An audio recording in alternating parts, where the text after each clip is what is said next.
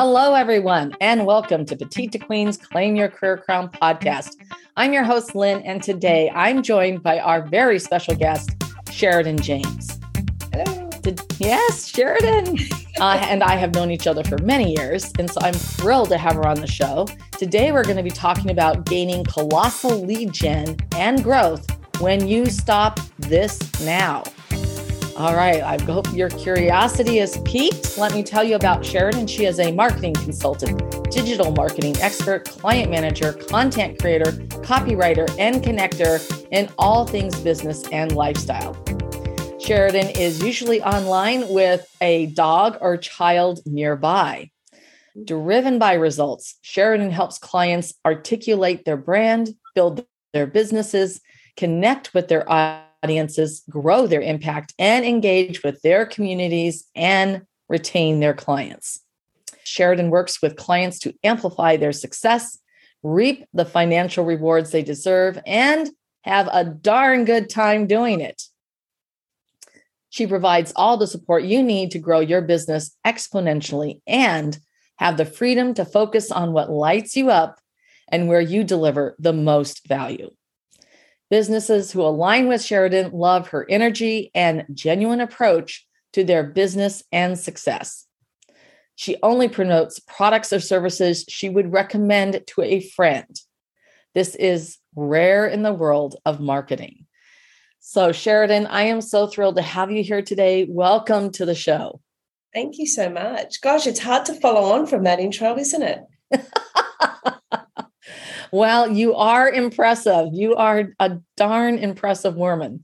And before we get started, for everyone who's tuning in, and if you are joining us for that very first time, make sure you don't miss a single episode by subscribing to Claim Your Career Crown wherever you get your podcasts.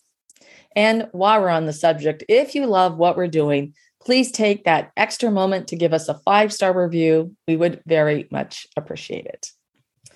Well, Sheridan, you've had such an illustrious career. I'm really interested to learn, because I've never heard yet sort of some of that backstory about what inspired you to get started with your own agency. Sure. Thanks, Lynn. So for me, I have a vast corporate experience. I actually started in aviation, which I don't talk about much, one of our biggest airlines here in Australia. And I worked my way through the organisation into different roles. And I left there and went into finance, into a very corporate investment banking scenario for one of the biggest banks in the world, investment banks, an English bank. And it was there that I really got my hands dirty with the marketing side. And that was B2C. But it was B2C in a sense that the clientele they had was very high net worth individuals. So very unique way of looking at marketing. And I was just fortunate that I had a chief operating officer who was wonderful and allowed me to learn more about that side of the business. And that's where I got my marketing chops. And I really learned the value of people-to-people marketing. So it doesn't matter whether it's B2B, B2C, what size organization you're promoting to, what level of solopreneur that you're promoting to. It's all about that connection with the person, the individual that attracts them to you rather than the push side of marketing. And so from then on, I just stayed in marketing roles, stayed in finance for a while, and then I was fortunate enough to work for an agency and in a senior role. And then COVID hit. And of course, everybody's world changed.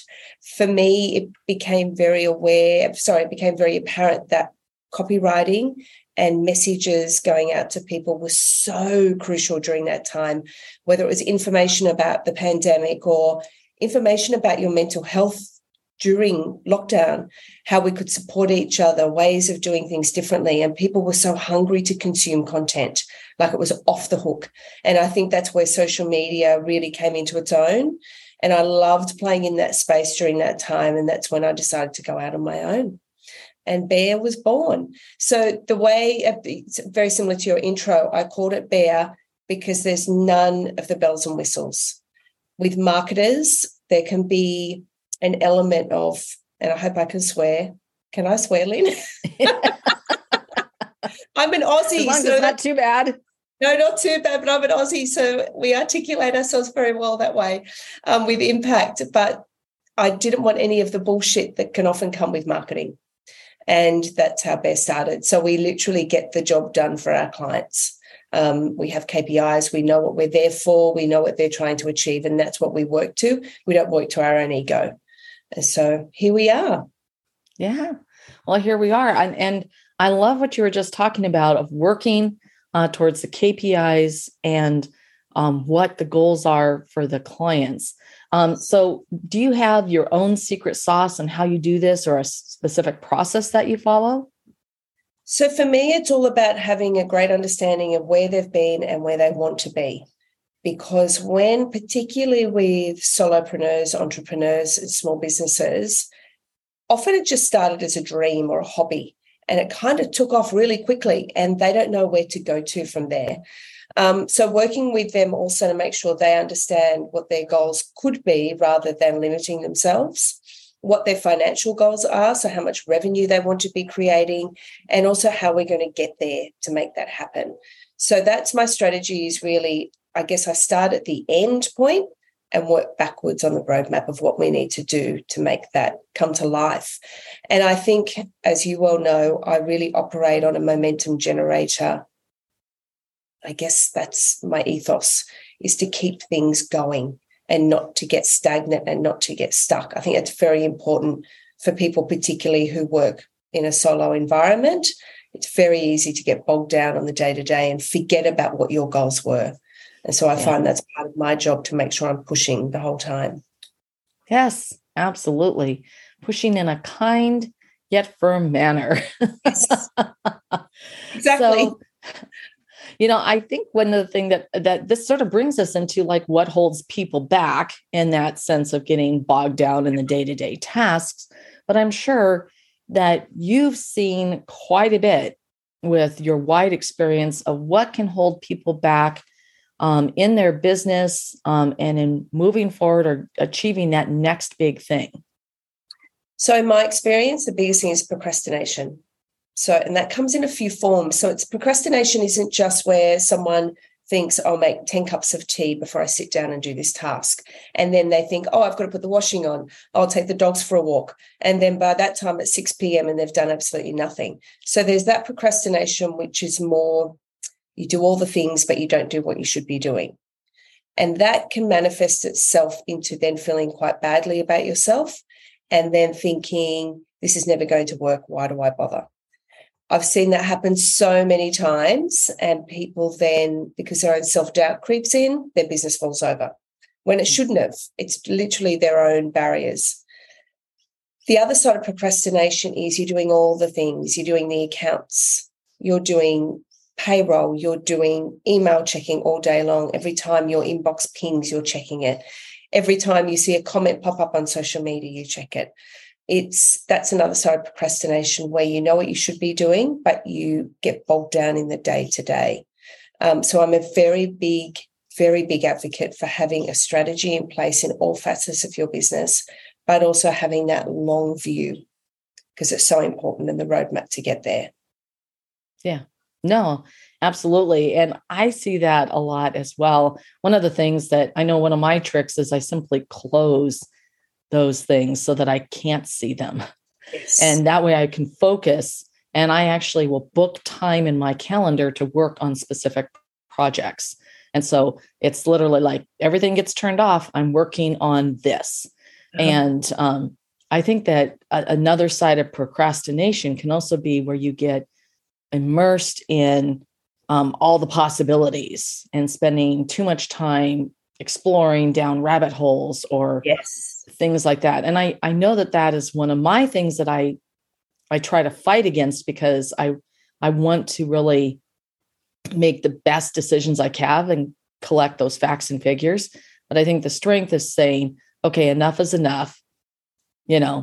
Yes, having that time to actually gather that information and sort of digest it and evaluate it is valuable, but don't just get lost in that stage. Absolutely. And, everyone does it. But I think when you're working, particularly, as I keep going back to, when you're on your own as a solopreneur, or a small business owner, it is so easy to do that and get caught down in the day-to-day and get lost in the weeds because you want everything to be perfect. And so you might spend 10 hours looking at a website design and searching on the internet and going back and forth. Whereas if you had, say, a VA that may be costing you $10 an hour and you said to them, this is a style I like, go away and find me 3 that are quite similar. Then you can move on and work on something that's valuable to your business. And that's another tip that I see people forget. How much do you value your time? Yeah. So it's very important to put an hourly rate on your time. So you can work that out quite simply by looking at how much revenue either you're generating now or you'd like to generate, how much you charge other people, and then basically break it down into an hourly cycle. So even if you have a lunch break, how much would that have cost you or someone else to pay you for? And you really cut those bad habits out very, very quickly because you could be earning that money, but instead you're getting lost in doing things that you really shouldn't be doing. So I think once you value your own time and put a price on that, that helps a lot. I know for me, it turned the whole thing around. It made me so much more aware, but so much more productive.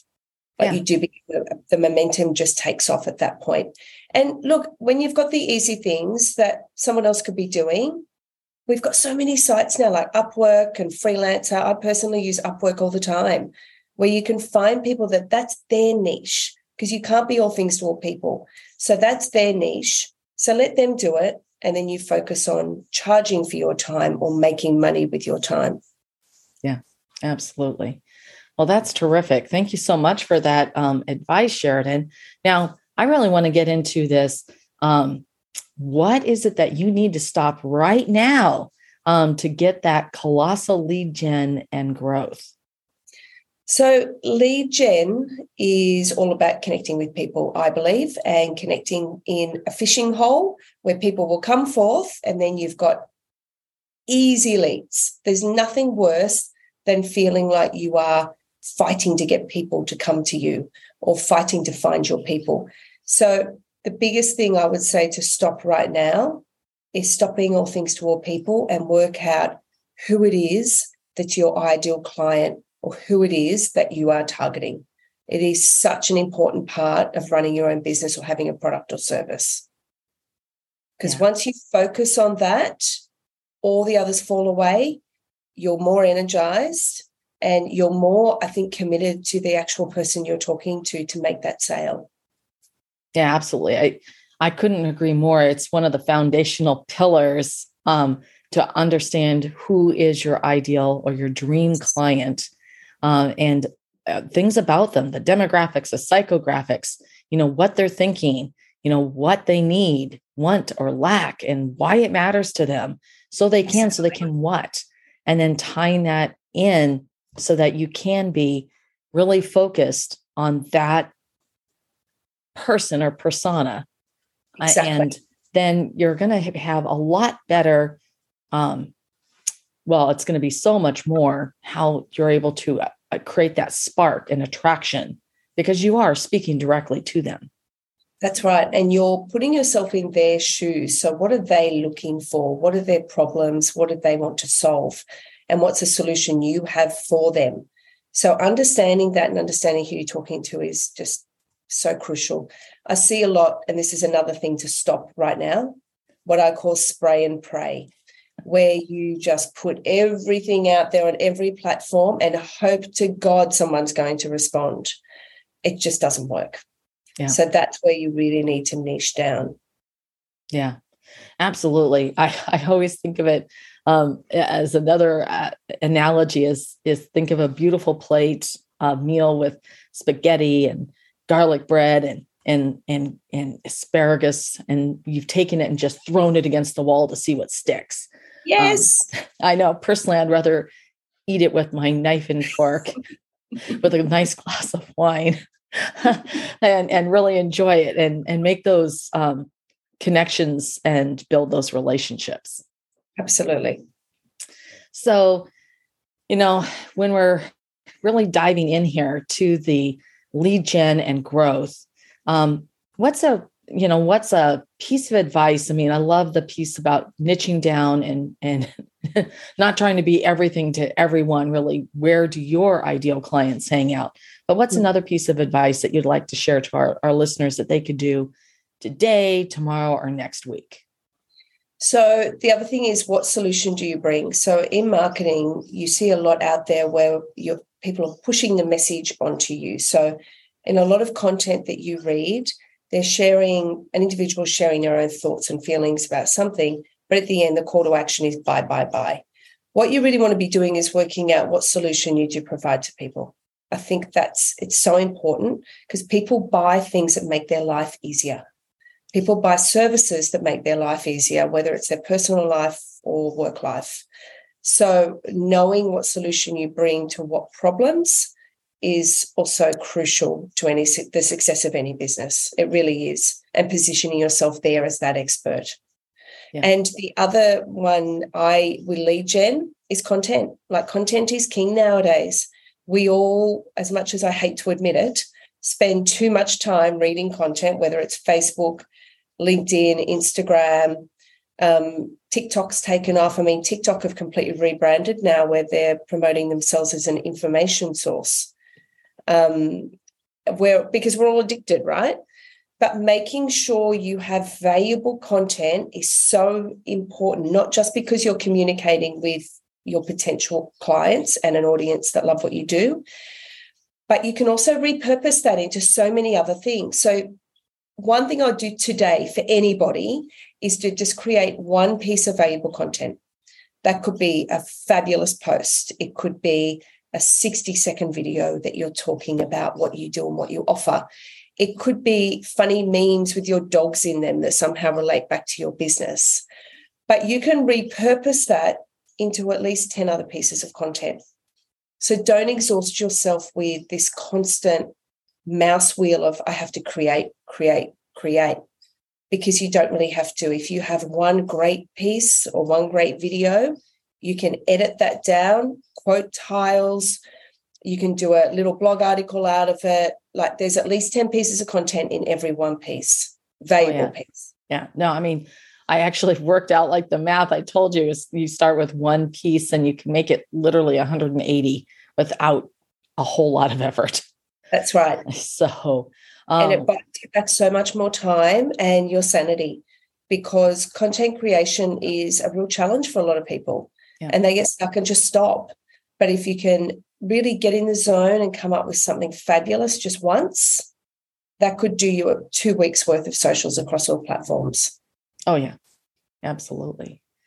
So that's something everyone can do. They can. They absolutely can. And it's not as hard as you think it might be. No.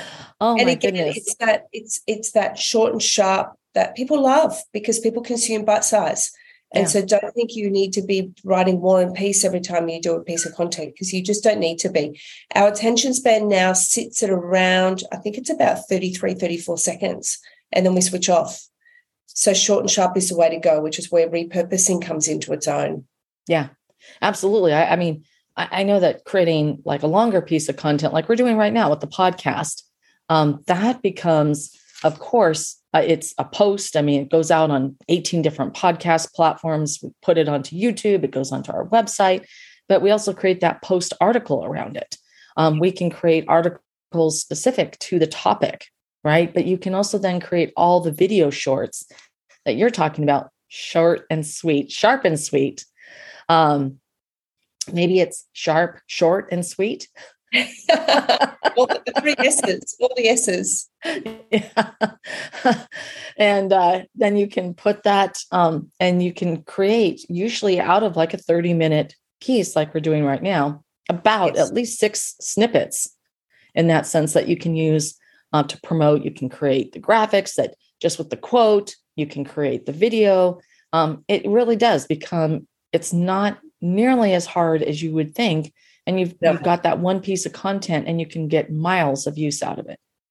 And the thing is, everybody consumes content differently as well. So by doing it this way, people who love to see funny memes, they see something. People who love video, they can watch something. People that just like to read a few sentences, they can see something as well. So, or image-based people.